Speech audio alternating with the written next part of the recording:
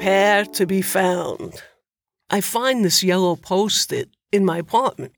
On it is handwritten in blue ink, like from a pen, the words, prepare to be found. That's my handwriting. But why did I write this? What does it mean? When did I write it? Prepare to be found. What does it mean? And this yellow Post-it appears all over the apartment in odd places. It flies around like a yellow butterfly. One day I go into the living room. There it is on the leg of the desk, near the floor. The next day I'm in the foyer, and there it is attached to my mother's picture up on the altar. Now, I didn't put it there. Another day I'm in the bedroom, and there it is on top of the bureau. All different spots. It flies around the house. Kind of freaks me out. I walk into one room, there it is. It's on the stem of the lamp on the table.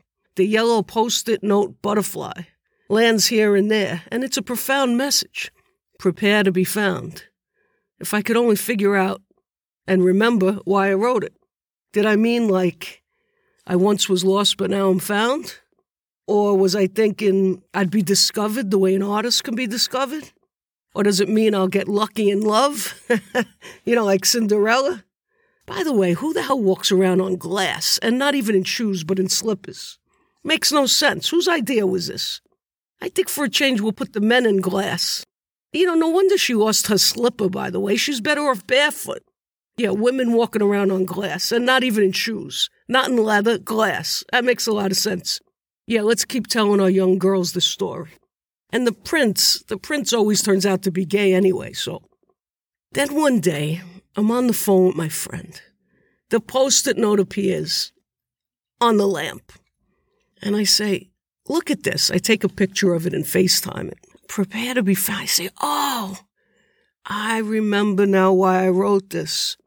This was back in the early days of sheltering in place. I remember these two elder queer artists. Each of them died and was unidentified for weeks. One for a couple of weeks in the apartment, the other for over a month in a hospital morgue in a freezer. And we all grieved this situation, everyone who knew these artists. After that, the first thing I did was I ordered medical ID tags, one for my neck, one for my wrist. Now, you got to put someone's phone number on these tags, and it's tricky. You become like a life insurance agency. I mean, you think of people and you think, what are the chances they'll outlive me? Then you think, do they answer the phone? Then, do they do stupid things? Like, how distracted are they? Do they text while they're driving? How lucky are they? Are they lucky? The next thing I did, I wrote this Post-it note to myself as an instruction. Prepare to be found. Because I looked around the apartment and I took stock. I mean, if somebody walked in here, if they found me in here, they'd think I was living like a lunatic. When you live alone, you got to set the stage for your own death so people don't completely misunderstand you. What would they think if they walked in here? I got the bedroom set up like a street corner with traffic lights, a don't walk sign, and a parking meter, and a subway token booth.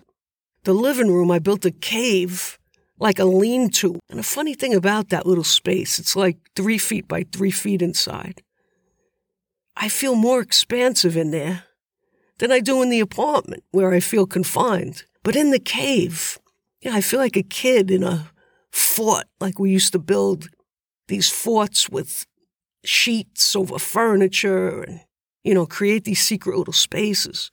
Or would go into the closet to have privacy with a flashlight. Or even just under the blankets at night. It felt like an expansive place. So I find myself sitting in this cave, not just to record these stories, but to feel expanded in my mind. What would somebody think? I got socks boiling in the giant macaroni pot on the stove. I got underwears hanging from the curtain rods to dry. There's a bloody axe next to the rocking chair and the potbelly stove because it's a stage set for a play I was in. And there's a handwritten sign in red magic marker on the wall to remind me to breathe hard and fast as I enter the scene. So the sign reads, "Breathe hard, you just chopped her up." I mean, what would somebody make of all this? They go in my medicine cabinet. I got enough medication for the Salvation Army over here. I mean, I had boxes of masks and gloves, for the past 15 years. I was ready for 2020 in that sense. Yeah, people go into your apartment after you're gone. They piece together a narrative, and they're always wrong. They leaf through your notebooks, your medication vials, see what books you're reading in bed, go through your sex toys. They start examining objects, coming to all the wrong conclusions. I don't want nobody making conclusions about my life. Anyway, my house, it just ain't clean enough to drop dead in. The third thing I did was something my grandmother used to do. I took all the tablecloth, sheets, towels, everything out of the linen closet, the washcloths, pillowcases, and I folded them all the same widths so they stack up nicely, which ain't easy to do. Now, my grandmother used to iron sheets and pillowcases. I'm not going that far. I remember she used to tie pink ribbons around the stacks and say, look at how nice, organizzato, tutto posto, sistemazione. And she'd even show company her linen closet. Sanity, cleanliness, order. In Grandma's day, the bed and the table were altars. And so the women embellished these altars with lacework. Beautiful. The bed and the table were the pillars of the family. La familia. So next, I wrote a note, and I leave it out on the table at night. I write notes on paper plates. I don't know why. This is what my mother and I always did. And it works because, you use a piece of paper, it could fall on the floor, it could, a wind could come in and knock it off. But a paper plate has more heft, it's more stable, and it's fun writing on paper plates. I just love it. So this is the note on the paper plates. Dear so-and-so, if you happen to find me, thank you. Don't panic. I did the best I could do in life. I'm happy to die at home. That's a blessing. Please don't over-examine the objects that live around me, please. Donate what you can, throw the rest away so people can pick what they want out of the trash. Now bury me in all cotton and wool. I left an outfit in the closet tagged Forever Clothes. And cover me in the wool garments that my mother knitted for me. Hats, scarves, and the ponchos that we call spirit shields. I have a blue and brown wool one. I have a natural colored wool one, like an off-white wool one. Just cover me in all the loving stitches my mother made for me with the hours of her life. I know time is passing, even though in 2020, 2021, if you ask me what day is it, what month is it, I'd be confused. But this is how I know time's passing. I'll tell you a story. I got this friend. She brings me things, and she ships me things, all kinds of things, quirky things. I mean, one day in lockdown, I tell her I'm making mosaics to make beauty out of brokenness. Next thing I know, she brings me a terracotta amphora that's broken. It's gorgeous, and it has on it an embellishment of dragons and feathery plumes. It's like she walked out of another century with this thing, and it's filled with family stories. Another day she calls me. She says, hey, Annie, I got this subway token booth. In the 60s, my husband went down in Bleecker Street and he stole it out of the subway. Would you like it? I said, sure, yeah, I'll come pick it up. I don't know what she's talking about, but it sounds interesting. And she knows I love the icons of the street, mailboxes, parking meters, street lights. She knows I collect these things. She knows my apartment on the inside looks like a street corner. All I need is a sewer cap and a Johnny pump, and a mailbox. I got everything. Now, she also gives me lots of cooking advice. She's a great cook. Forget it. I remember once we ate at her house, me and a friend of mine, and afterwards, he never had a meal like this in all his life. He wasn't Italian. He laid down on the sidewalk outside her house and just said, oh, my God, I never ate like that in all my life. He literally couldn't move. I had to pick him up off the sidewalk. You can't mention anything to her because otherwise you're going to get, the solution, a gift in the mail. I mentioned to her I was cooking in this little aluminum frying pan. I was sauteing something, and the pan flew off the stove. It's a lightweight pan, and it just spun around on, I don't even know how. It ended up on the floor. Everything was on the floor. So next thing I know, she ships me a cast iron pan, big as a sewer cap. This thing, it has to weigh 30, 40 pounds, very heavy to lift. I can't even really lift it when I'm cooking. So I leave it in the bottom rack of the oven. And then I just throw stuff in there. Like I'll slice an eggplant. Boom, goes in there. Throw some onions. Throw in the onions. Throw in potatoes, whatever. And then when the meal's over, I take my father's, what do you call it? Like a spackle spatula. The thing you put on spackle with. That heavy metal blade, basically. with the nice handle. And I scrape the pan and then I re-oil it. Because, cast iron you can't wash, you gotta grease. Maybe that's why my grandmother always told me not to take so many showers. She was kind of against washing, She just said, let the oil build up on the skin. Don't wash the oil off of the skin. She thought it was ridiculous that us Americans took showers every day like before school. This cast iron pan's going to outlive all of us, believe me. And if society falls apart, I'll be okay. I'm going to grab this pan and somehow take it with me. I'll have to learn how to carry it on my head the old school way. And I'll build a fire somewhere out in a lot and we'll be okay. Just come find me. At the beginning of sheltering in place, she shipped me 18 pounds of linguine from Campobasso. This linguine, you eat it, you feel like you ate a steak. It's hearty. And that's how I know time is passing. I mean, in the beginning, I said, so how am I going to eat 18 pounds of linguine? How long is this going to take me? Now, I got 4 pounds left. And that's how much time has passed. Some people in confinement, the prigioniere, the prisoners, scratched the hash marks on the walls to keep track of the days. I just look at how much linguine I got left. Not much. Around the holidays, she tells me, Annie, I'm clearing out my son's liquor cabinet. Now, he's got all these imported fine bottles of port, scotch, bourbon, tequila, rum, and each bottle's just got a couple of inches of liquor left. But it's a shame to get rid of it because this is really good stuff. If I bring you up some bottles, you could throw a shot of bourbon in when you roast your chicken. And we could also have a toast over the holidays. We could have a glass of port wine. What do you say? So I said, all right, okay, sure, whatever you say. I tend to listen to her advice. So, now I never cooked like that, like with hard liquor and chicken and stuff. But I do remember my days in Louisville, Kentucky. Everything I ordered came with bourbon, butter, and bacon. Like I'd order a side of spinach. And it's soaked in bourbon butter with bacon in it.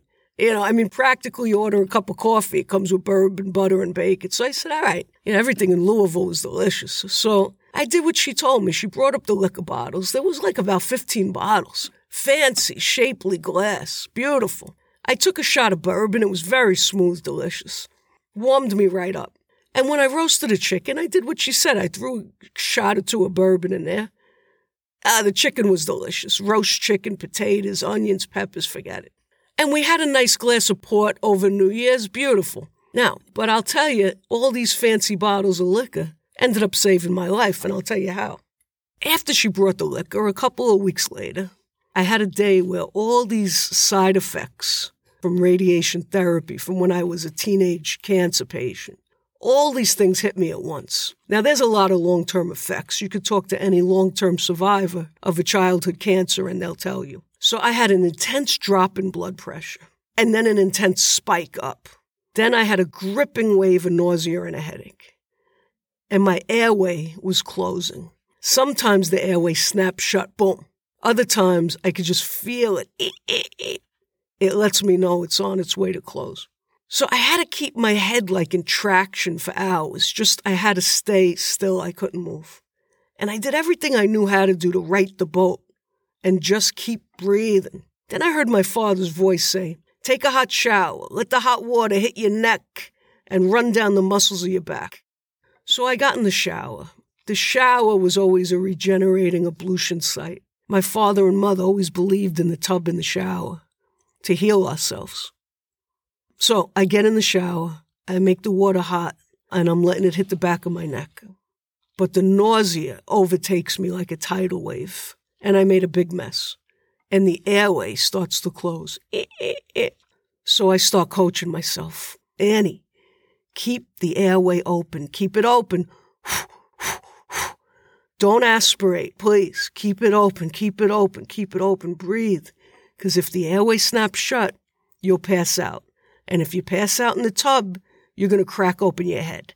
And if you crack open your head, you're going to die. And if you die, they're going to come in here and find you laying here in a tub of mess. And they'll find all these near-empty, fancy, expensive imported liquor bottles. And then they'll all call each other and say, did you know Annie was boozing it up in there? She didn't have any money. How'd she buy all these expensive bottles of liquor? And I kept my airway open. And that's how those liquor bottles saved my life. My mother had an answer for everything.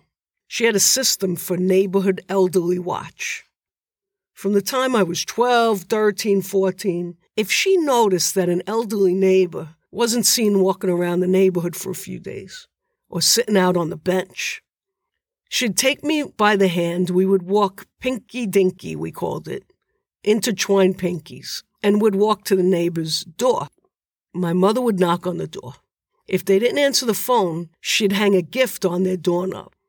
Sometimes her signature raisin cakes that she baked inside coffee cans, so they were cylindrical-shaped cake. Delicious with coffee, by the way. Or, depending on the season, a stalk of palm, or some hard candy, or a box of Malamars. The next day we'd go back to the front door. If the gift was still on the doorknob, my mother would say, "Annie, you better climb in the window, see what's going on in there." So when you grow up in the Bronx, you're just adept at climbing. You know, you see a fence is for climbing, not to keep you out. You see a cinder block wall, you hop over it. And this is how we would visit one another. We wouldn't walk around the block. We'd hop backyards, over fences, over walls, whatever. In fact, one of the first conflicts I had with my girlfriend, who didn't grow up this way, was, we had a quid pro quo. I said, all right, I'll come to the modern dance concert with you on Monday, but Tuesday night, could we go play basketball down at the schoolyard? So we tried. So we get to the schoolyard at night. Naturally, the fences are locked. So I throw the ball instinctually over the fence and start to climb the fence. She says, "Hey, what are you doing?" I said, "What do you mean, what do I do?" And you said, "We're going to come play basketball." She said, "No, but it's locked. It's locked. What do you do?" I said, "So?" And I realized right then and there we had a worldview conflict. You grow up in the Bronx, you see a fence, it's to climb over. But you grow up in America, you see a fence, it's to keep you out. We never solved that conflict, but that night we did play basketball. So when my mother would say, "Annie, you better climb in the window," I would just see instinctually, and even through my 40s, if friends got locked out of apartments, third floor, whatever, I could just see, a foot on a tree. You grab a pole, there's a foot, there's a window ledge, there's a wire, whatever you could grab. Boom, boom, boom, ba beep, ba bop, ba boop, you're up, you're in, that's how you get in. So I was very adept at this. So with my mother, I found a couple of neighbors dead and in trouble this way. One lady had a heart attack. She just, with a long cigarette that was lit, she fell over the coffee table in the living room. But the fall put out the cigarette so that she didn't start a fire. That was lucky. Another guy had a stroke, and he already had a seizure disorder. And him I found between the radiator and the bed. He was stuck. He couldn't get up. So that was a save. He was very grateful. That was a save. Now I'm the one alone, aging and in lockdown. An elder queer artist living alone. I go days and days without seeing another human. If I'm lucky, I see a human being about an hour a week for a walk outdoors. But I haven't been alone with a human being or any being, an animal, anything. Indoors, I can't even count. Well, I guess, 12 pounds of linguine ago. So every night it's decision time. Prepare to be found. Do I triple lock and barricade the doors and windows to keep intruders out? Or do I leave a window open in case a neighborhood kid got to climb in and find me?